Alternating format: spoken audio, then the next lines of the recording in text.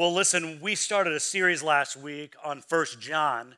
First John, then me, because First John is leading the way. He's talking, John, the Apostle John that wrote the Gospel of John, is leading the way in how we should be intimate with the Father. And God wants to be intimate with us because he loves us and wants a relationship with us. And we talked about light last week. So I pray this last week you walked in the light and you continue to do that. But God wants to draw even closer to us and cares about us. But in order for that to happen, you have to give God the right to expose you. We talked about that last week. To walk in the light where things are revealed that we couldn't see on our own, but we choose to walk there. And today we're going after chapter 2 as we preach through this whole book. So if you have your Bibles, 1 John chapter 2, verses 1 and 2 tells us that an intimate relationship with God is possible because of advocacy and the work of Jesus Christ. That means the very reason you and I can get it on with God, if you will, all right? That he's a God that wants to be up close and personal with us and not distance or some ways away, but he is near. Jesus is not some historical figure, lived and died, rose again 2,000 years ago so that we could just go to heaven. He lives to make intercession for you. In other words, he died to save you. He lives to keep you close. How many of you are with me? He died to save us, and now he lives to keep us close, that we can talk and we can walk with him and we can have a relationship. And so he says in verse 1 and 2, my little children, these things I write to you so that you may not sin. He's saying, don't continue to sin, but I know you will sin, but when you do, and if anyone sins, we have an advocate with the Father, Jesus Christ, the righteous. And he himself is the propitiation, that big word, for our sins, and not for ours only, but also for the entire world. Advocate is sort of a legal term that you've heard before. It's one that is called alongside to help, that Jesus Christ right now, today, represents you and me as believers in the courtroom of God. You have a defense attorney from Satan who is, the Bible calls the accuser of the brethren, you and me. Satan will accuse us in the courtroom of God. Why? Because he wants to break fellowship between you and God. That is his goal. If he can break fellowship between us and God, hey, he's won a big battle. The prosecuting attorney, Satan, comes into the courtroom, but God's light shines on that area. The Holy Spirit shines on your conscience, and you recognize and say, man, I just lied, or I have sinned, whatever way. See, if you're getting more sensitive to those times that you sin, that means that you are growing in Christ. How many of you with me say amen? If you're getting more sensitive to the times that you sin or before you even sin, it means you are growing in your relationship with the Lord. If all you do is point out the sin in everyone else's life, you're not growing. Now, can I hear an amen on that one? Yes. If all you're doing is pointing out the sin of everybody else around you, you are not growing in the Lord. Jesus is your defense attorney, an advocate. He is your lawyer, and you should know him. How many of you know you should know your lawyer? How many are with me? You should know your lawyer who's representing you in the courtroom of God. He is Christ, the Messiah, the anointed one. Now notice it says the righteous. Can you say that with me? The righteous. Just make sure your lawyer doesn't have the same problem you have. Right? Right, so you don't want somebody representing you before the Father in heaven that has sin in their own life. But Jesus Christ is our lawyer who is sinless and perfect, who is an advocate with the Father.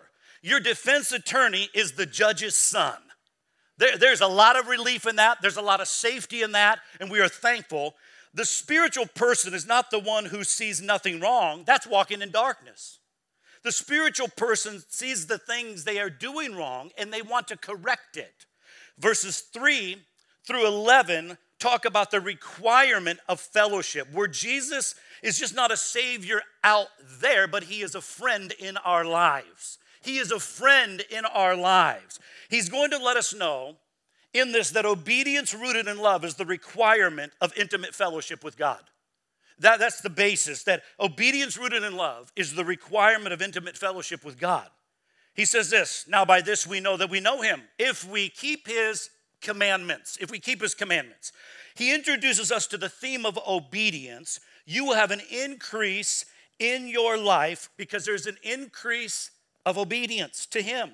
The light's on, you see it, and by that you adjust your course in your life to keep that and be obedient, and so you're increasing in your relationship. Intimacy comes by an increase in obedience. It's possible to be a Christian and increase in disobedience. See, you can be a Christian in name only, and you can increase in disobedience rather than obedience to the Lord. That's so important. He says, I know him and does not keep his commandments, that he's a liar and the truth is not in it. Remember, your intimacy is tied to your walk and not your talk. We talked about this last week, and I pray that we walked it out this last week, that your intimacy is tied very closely to your walk more than your talk. Your legs, not your lips. Is your commitment to his commandments increasing? You know, one of the signs of walking in the Spirit is you're keeping the commandments more, not less. Not because you're under the law, that's not where we're called to be, he says, but grace doesn't negate the commandment. It gives you the ability to fulfill the law because the Spirit gives life inside of you. So now you know where Aerosmith got walk this way, talk this way. They thought they made it up. It came from Scripture, right? That's it. Don't make me sing it, right? No. One of the reasons you should want to come to church is to find out, one of the many reasons, is to find out what God's expectations of you really are. Because it's hard to keep what you don't know. How many of you ever read the owner's manual in your car? Can I see your hands? Come on, let me see them. It's about the same it was in the first service. There are very few people that have opened the glove box or whatever it may be, and you've pulled out the owner's manual and you have read the owner's manual. Built into the car so that you find out what is all the options here. So many Christians just want to ride to heaven and not find out about the bells and the whistles of their conversion, where God has provided so much more for you if you will read his instruction manual. Amen? Verse 5, but whoever keeps his word, truly the love of God is perfected in him. By this we know that we are in him. When you are increasing in obedience to the Lord, you are simultaneously increasing in relationship. Why? Because you and I then are being perfected in Christ's love. When you move from, keeping his commandment, like what you ought to do, to keeping his word, it means God can say it without having to command it, but you are going to do it because you and I love the Father so much that his love is perfecting us, that we willingly want to follow after him. It's like those of you parents in this room and all of us growing up in homes that we realize, moms and dads, when your kids are young, you're commanding them to do. Don't do this, do that, right? But you find then, as your love grows and your love grows in them, that what you see through that is that the love is being perfected so much that they want to do it to please you because it is right. That is the same condition with God. And so you see that, you see them develop, they respond because they want a relationship that is strong. That is the place maturity has set in your life. God, it pleases you, so I will do it. Relationship has taken over now, so rules without relationship don't work. Isn't that right?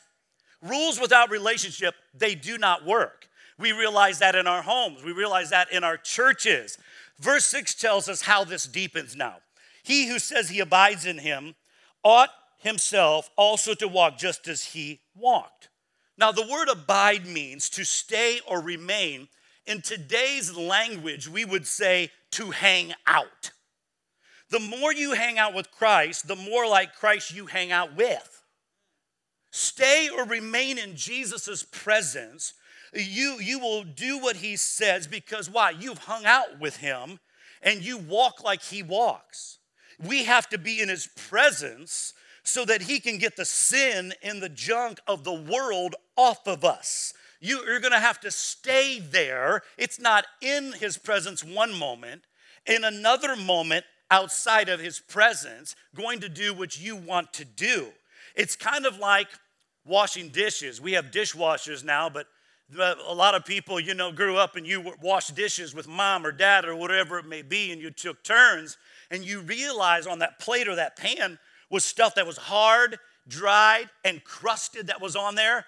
Well, what did you do? You ran the hot water with some detergent and you put the plate or the pan inside of there and you let it soak there long enough so that when you came to it, you could easily get it off. God is saying, I want you to soak in my presence so I don't have to sit there and try to scrub and pry at the junk and the funk that's in your life so that you can be free from sin. He continues, verse 7, brethren, remember he's talking to believers. This is not to non-believers, but Christians. I write no new commandment to you, but an old commandment which you've heard from the beginning. The old commandment is the word which you heard from the beginning. Again, a new commandment I write you, which thing is true in him and you, because the darkness is passing away, and the true light is already shining. Now there's a major change that has occurred from verses 3 and 4 to verse 7 and following in the book. Take a look at that and tell me what has changed in the verses from 3 to 4 to verse 7. What has changed? We're going to see if you're looking. Talk to me. I feel like I'm alone. You're staring at me. It's weird. Commandment. So you see, it's commandment, not commandments. From plural to singular, why the change up? The commandments, what commandments do I have to keep? Nobody's perfect, so which ones do I have to keep in order to have intimacy for this abiding, ongoing relationship? What God does is he summarizes here. He goes to the singular from the plural. You do one thing well.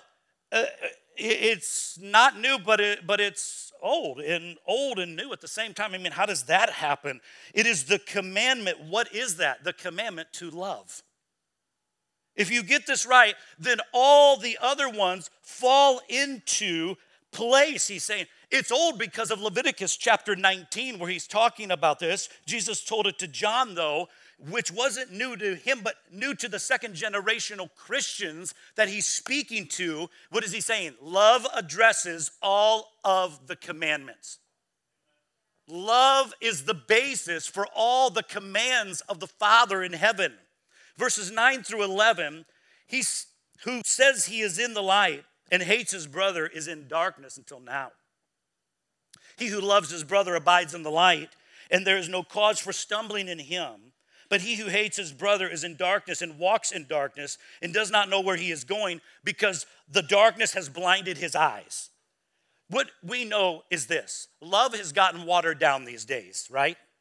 That it's emotional sentimentalism and it's gooey. On the other hand, it's duty. I must do this because I love you. Chapter 4 says this, and we're going to get this in 2 weeks. God is love. It's the essence of who he is. You can't talk about love without talking about God. It is the source. When you talk about love, you are talking about God.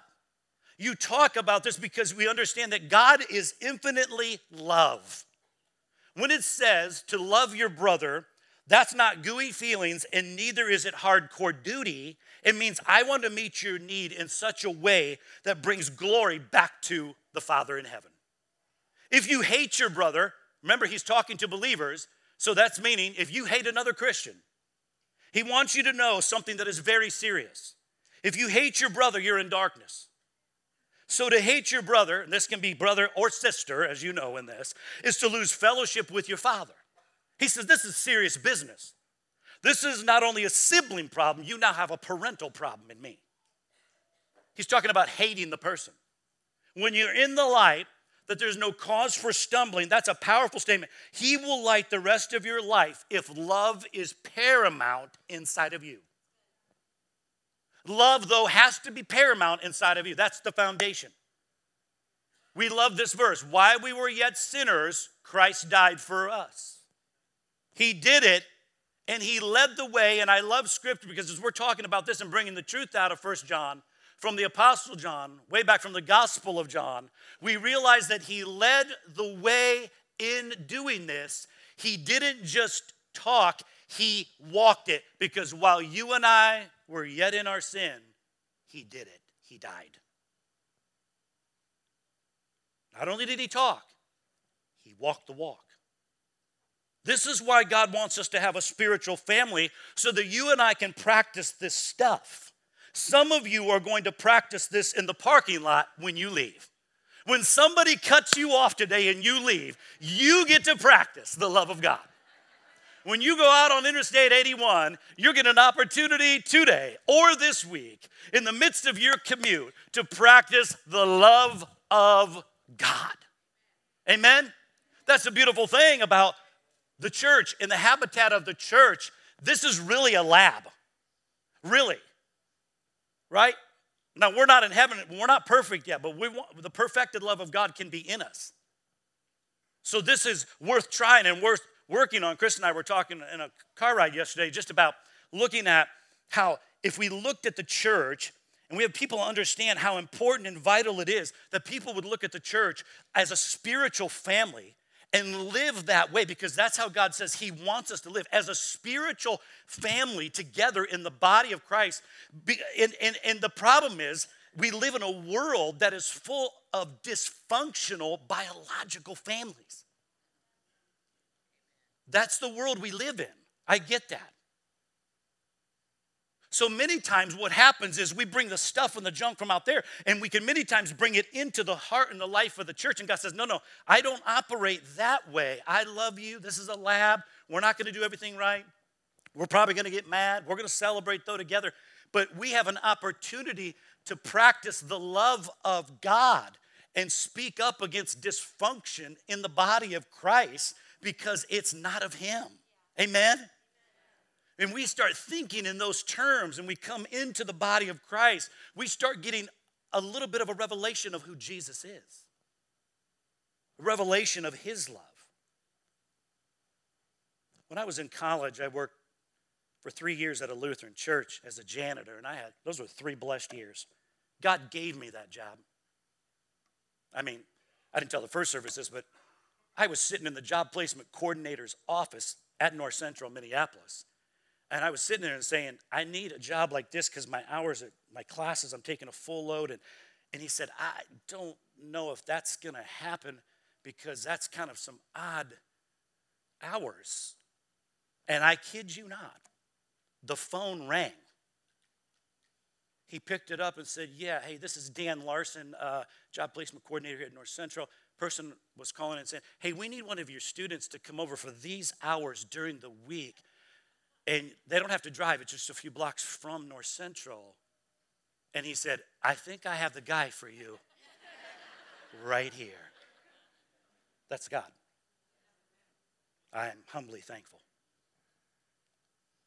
I'd go into the boiler room every day to get cleaning supplies. And the boiler heated the water. It's 2 huge boilers in this huge Lutheran church. I'd go in there every day, get cleaning supplies. You understand the boiler room's hot, if you've ever been in a boiler room. It heated the water, took the water by pipes to every part of the church. On the side of the boiler was a tube of water. The head janitor showed me one day, he said, listen, I just want to show you this. I didn't have to work on the boiler. I just walked past it because I didn't have that knowledge, but he did. And he showed me as the head janitor, he says, we know how much water is in the boiler by looking at this tube. We can't see physically into the boiler. It's too hot. It's encapsulated, but we can't open it. But we know how much is in there by the volume in the tube. When we watch the tube, it tells us the condition of the water. God's too big that we can't get our arms around it, so he's given us a tube. The tube is your relationship with your brother and sister in Christ. He says if the tube is half full, your relationship with God is half full. If the tube is all the way up, your relationship with God is all the way up. You can always see the tube. Intimacy with God is intricately tied with intimacy with one another. If you want to be close to God, then start by looking who's next to you right now. Some people think it has nothing to do with it. It has everything to do with it. Now, verses 12 through 17, John gives us 5 reasons. I encourage you to take notes because I am crunching this chapter down when we could probably take weeks on it. So take notes. 5 reasons why we should not love this world.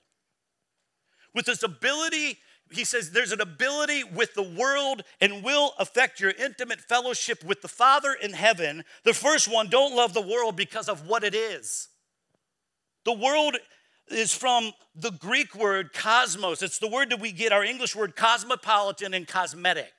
It's from organized arrangements as a system. You might understand this better, like when we look at the world, they'll say our financial system in the world or in America, it speaks of a certain kind of value. The world is a spiritual system headed by Satan. It's designed to draw you and me from God's love and experiencing God's will. That's what you need to know. The world is that system that leaves God out. How do you know if we love the world? He does not say don't live in it. We have to live in the world, right? He does not say don't use it. He says don't love it. Why? Because it determines your decisions, because it owns your affections. One of the great struggles that many Christians feel is they don't sense intimacy with God is because they do sense intimacy with the world. If you and I hang out at a flower shop long enough, we're going to smell like flowers. Isn't that true? You're going to smell good. If you hang around the cows long enough, you're going to smell like dung. Right? This is true.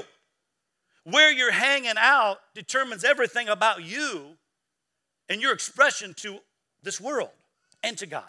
Second, reason not to love the world. We are not to love the world because of who we are. Verse 12, I write to you, little children, because your sins are forgiven you for his name's sake. The word children is to all believers. There's 2 things all believers have in common.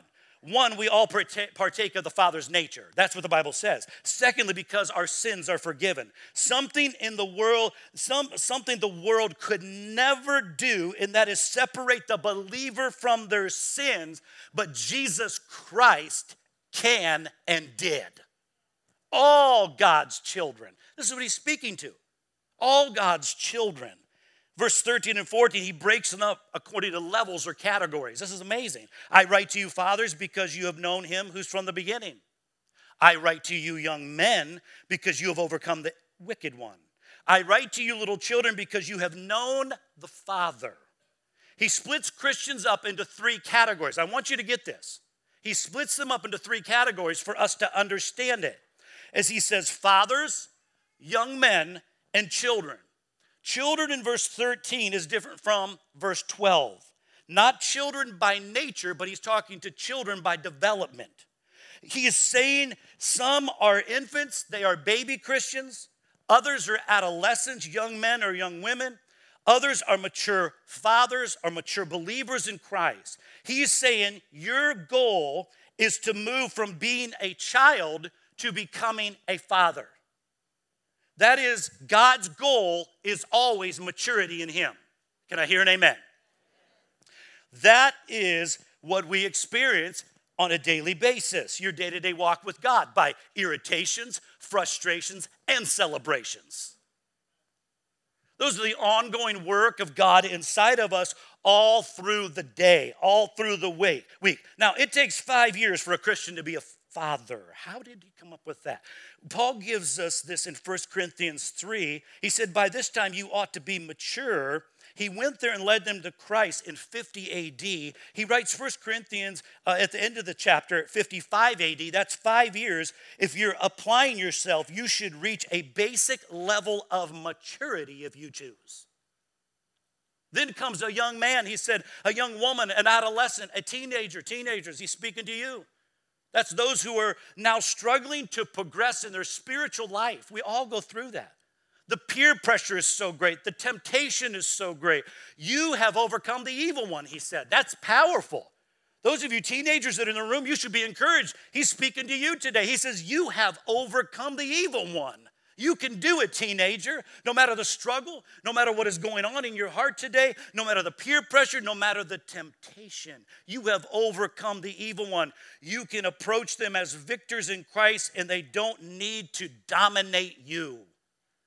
Then he says to the fathers, you have known him from the beginning. Their knowledge of God is mature, and they don't go back and forth and vacillate. They are in a settled position.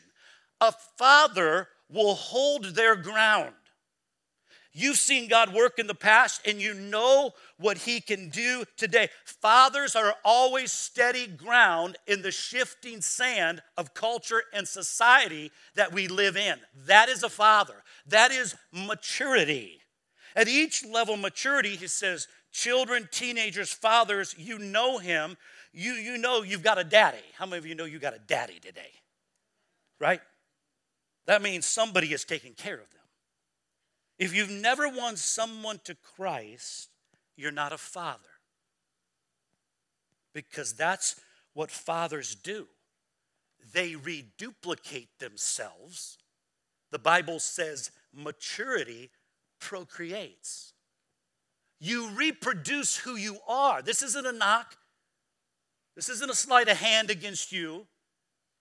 But fathers, spiritual fathers and mothers, they reproduce if they are mature in the Lord. I would encourage you, if you've never won anyone to the Lord, I would encourage you today to ask God, what is and who is that person in my life that needs you? You probably already know that without asking the Lord. And begin to witness to them so that you can reproduce who you are in someone else, because that is a for sure sign of maturity in the Lord. Fathers, you hold your ground. Then he repeats it in verse 14. And you notice he leaves out children. Children are totally dependent. Are you a child, an infant? This is what he's saying in here. The only time they eat, how many of you know the only time a child or an infant eats is when someone else feeds them?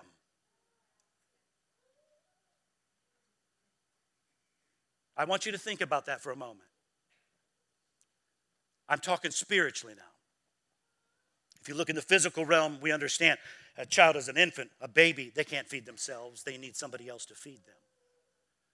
If all you are getting is the word of the Lord on Sunday mornings only by me or any of the pastoral staff or by a special speaker, he relates it to you being an infant. That makes sense. He's saying, I don't want you to stay there. You have to begin to learn to feed yourself, to have steps along the way of reading the word, a daily diet of me, the presence of the Lord, continue to hold their ground in the world we live in. So he's saying in an infant, so God's word does not abide. Teenagers struggle, but win and abide. Fathers hold their ground in the world.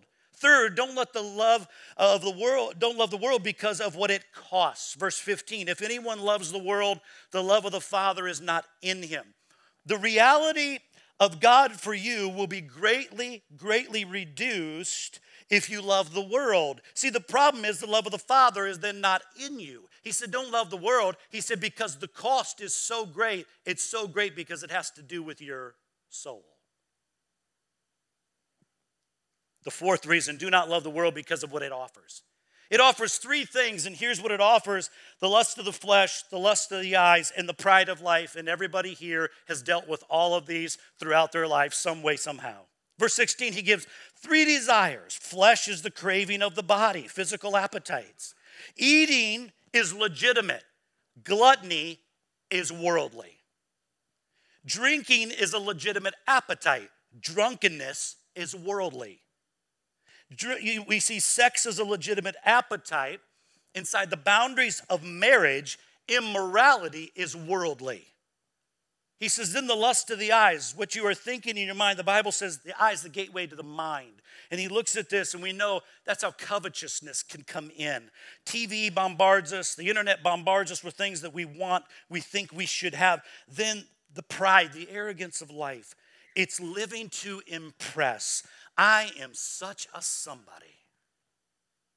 But the Bible says to walk humbly with your God. If God has been good to you, you should praise him and not continue to inflate your head. Are you with me? Finally, don't love the world because of how long it lasts. Verse 17, and the world is passing away and the lust of it, but he who does the will of God abides forever. You always know worldliness because it makes time more important than eternity. Like a drug addict, you have to keep repeating the lust to try to fulfill your longing. You have to continue to go back to it, or whatever craving of the flesh, you continue to go back to it. It's a longing. It's like the state fair that happens every year. It offers us fun and glitter, but it only lasts that long. I mean, you eat the corn dog, you drink the lemonade, and it's good for 5 minutes, right? Maybe not even that good. Nobody I know lives at the State Fair or Walt Disney World. Why? It's not the real thing. We visit there. There's nothing wrong in visiting these places. I'm not saying that. You visit there, but you are passing through. You are passing by. You are passing away. The more you love the world, the more of the world you demand, the foggier the world to come becomes. If we could just get only a mental picture of heaven before we get there, we would live differently today. See, there are adversaries in the world that he talks about that will come in just when you're at the point of progress. The enemy comes in to bring a detour. The Bible calls them antichrists. Their job is to blind the mind of the non-Christian so they don't become a Christian, and to distract the mind of the believer so they will never get to enjoy being a Christian. If you're not enjoying being a Christian today, you have believed the lies of the enemy. Can I hear an amen? This life is to be enjoyed in Christ Jesus. He's promised us an abundant life in him. According to 1 Timothy chapter 4, they have a system of doctrines of demons. That's what it says. It's not my word. And they are taught that. It's amazing because two things they are out to control in that passage says they are out to control our diets and what we eat and our marriages. You're thinking, really? Yeah, read it. You get so wrapped up in all of that, you forget about the main deal. It's about the main thing, Jesus. That the enemy tries to come in and destroy our marriages. Verse 18 and 19, little children, it's the last hour. And as you have heard that the Antichrist is coming, even many Antichrists have come, by which we know that it is the last hour. They went out from us, but they were not of us. For if they had been us, they would have continued with us, but they went out that they might be made manifest that none of them were of us. In other words, there were folks hanging around that weren't with the program. They had their own agenda.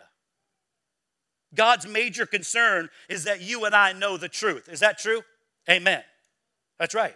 When you spend time with the truth, it's then you can combat the lies of the enemy, the lies of the cults, the lies of the demonic that is out there, that is very real, whether we want to believe it or not. It is at work. That he says the only way to know and combat that is you have to know the truth.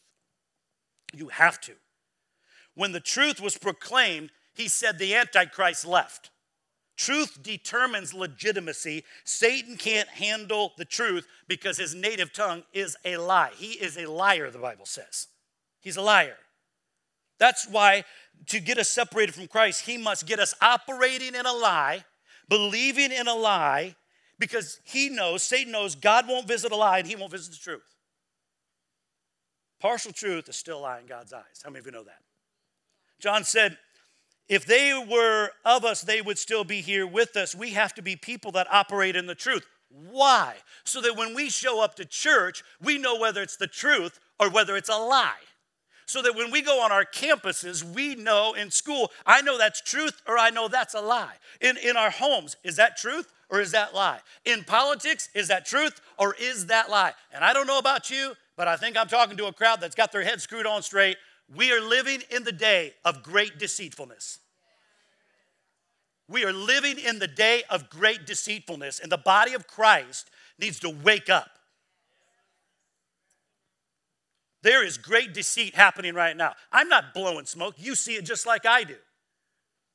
You should be able to take the word of the Lord out, let the Holy Spirit lift it off the page and say, that what they are saying, that is wrong. That is not of God. And let me tell you something. I don't preach down at other preachers and other things like that. But every gospel message you hear on the radio or on TV doesn't mean it's the gospel truth either. Come on.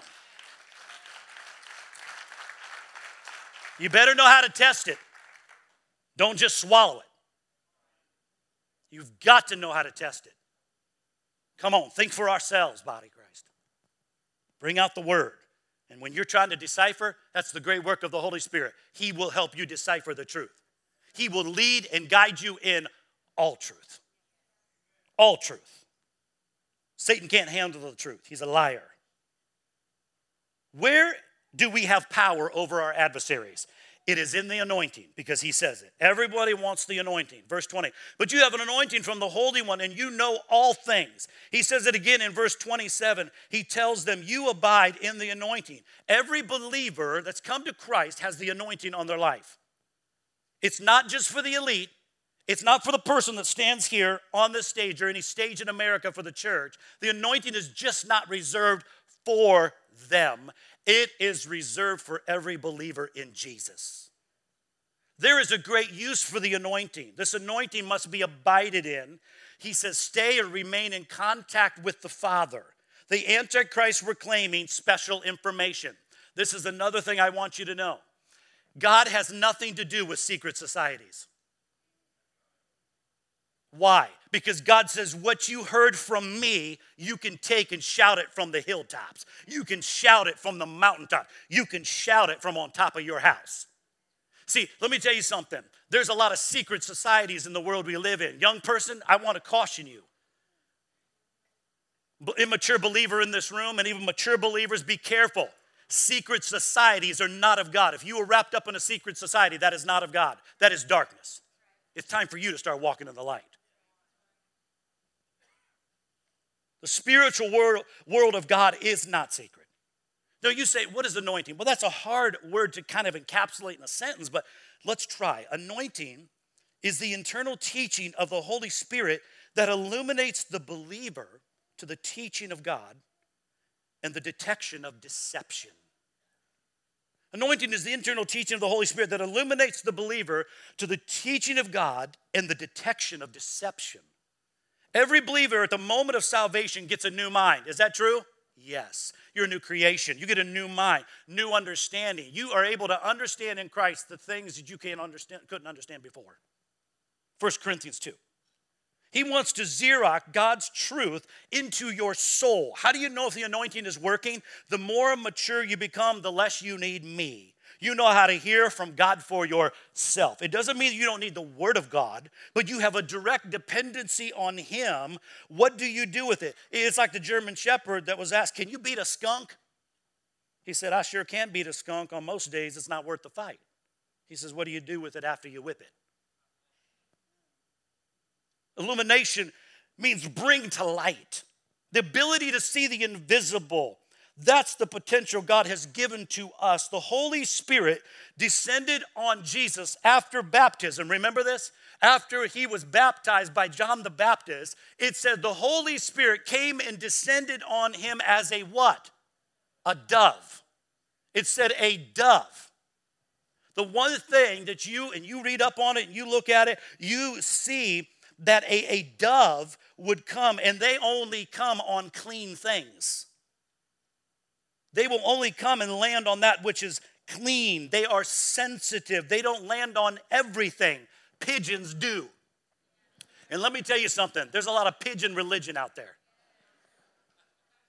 There's a lot of pigeon religion in the world that we live in, that Christians will go land on anything. when the Bible says the dove of the Holy Spirit came and descended upon Jesus? What's he sensitive about? 21 through 23. I have not written to you because you don't know the truth, but because you know it, and that no lie is of the truth. Who is a liar but he who denies that Jesus is the Christ?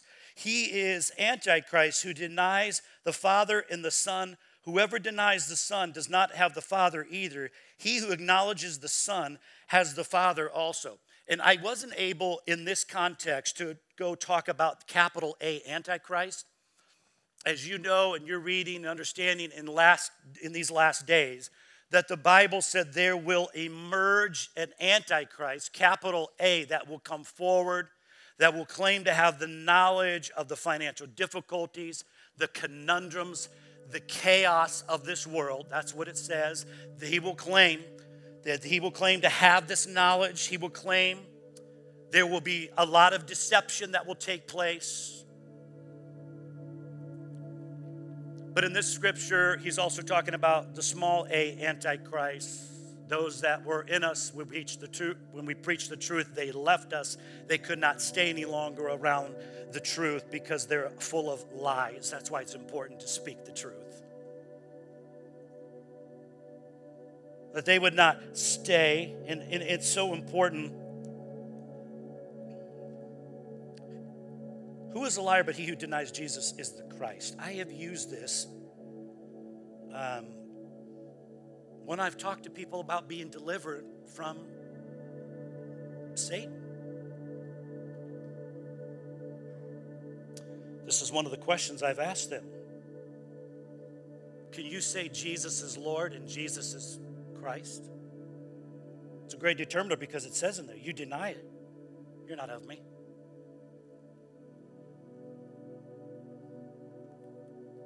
But he who acknowledges the Son has the Father also.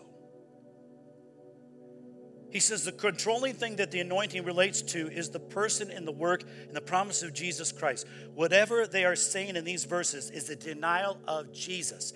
Antichrists aren't just against, they are instead of.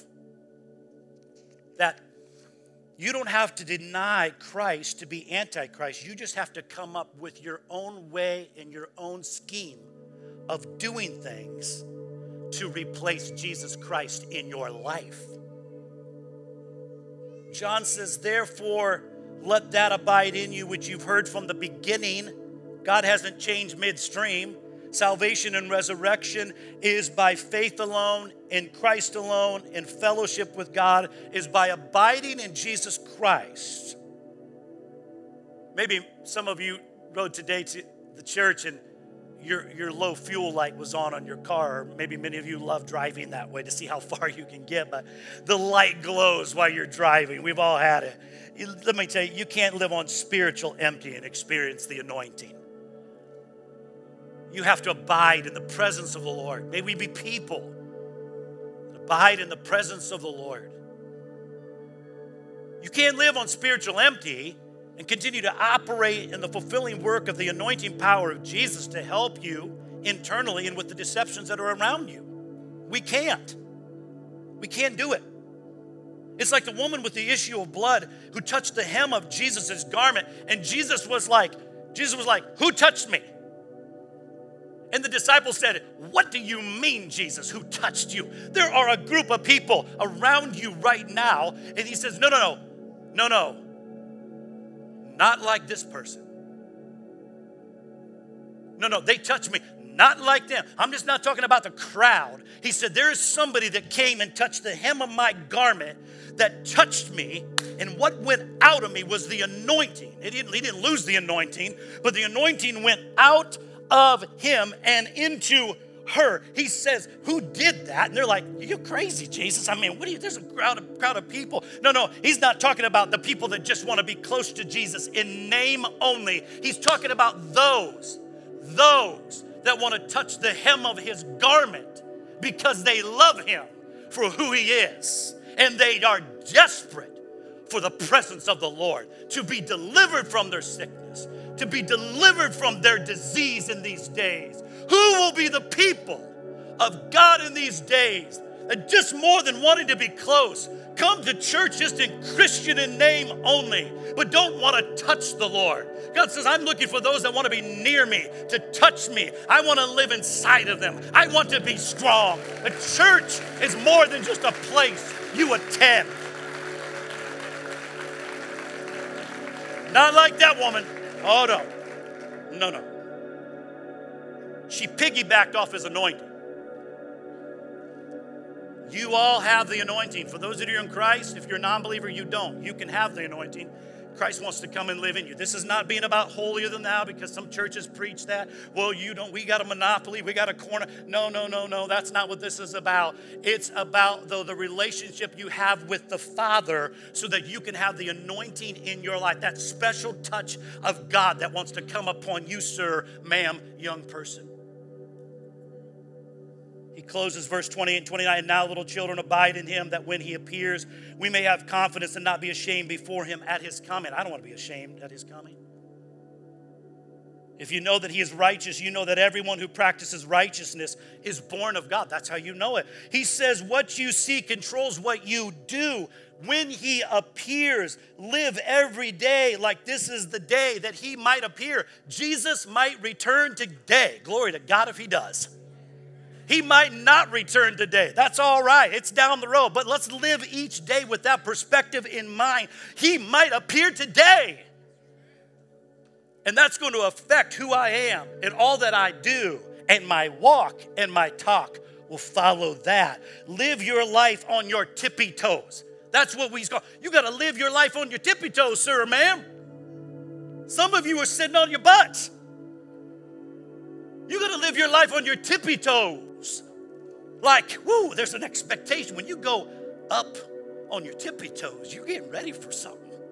You're getting ready for God to show up in a powerful and a mighty way. He said, you got to live up here. You got to live up here. You got to live up here. You got to live up here so that you are conscious of the expectation that I am going to do inside of you. Church, you got to begin to live on your tippy toes.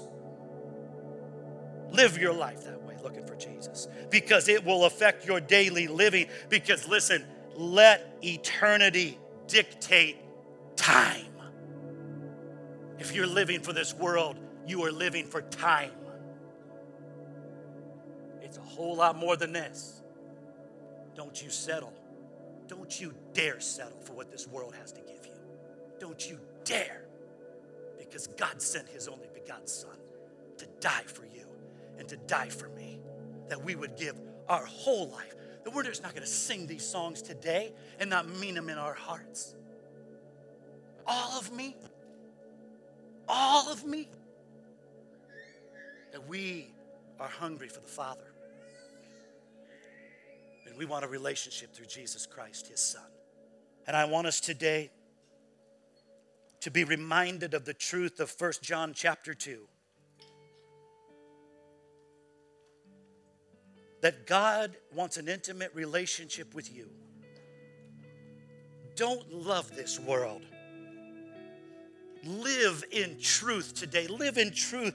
Stop telling yourself a lie. Stop listening to the lies of the enemy and living your life that way, but abide in him. Father, thank you for your work.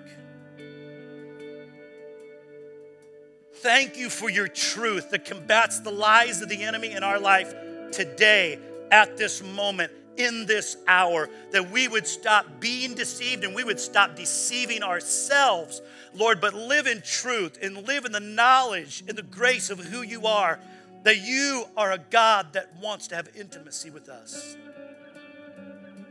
That we're willing to be exposed. We're willing to be open. We're going to walk in it like you did, that while we were yet sinners, Christ died.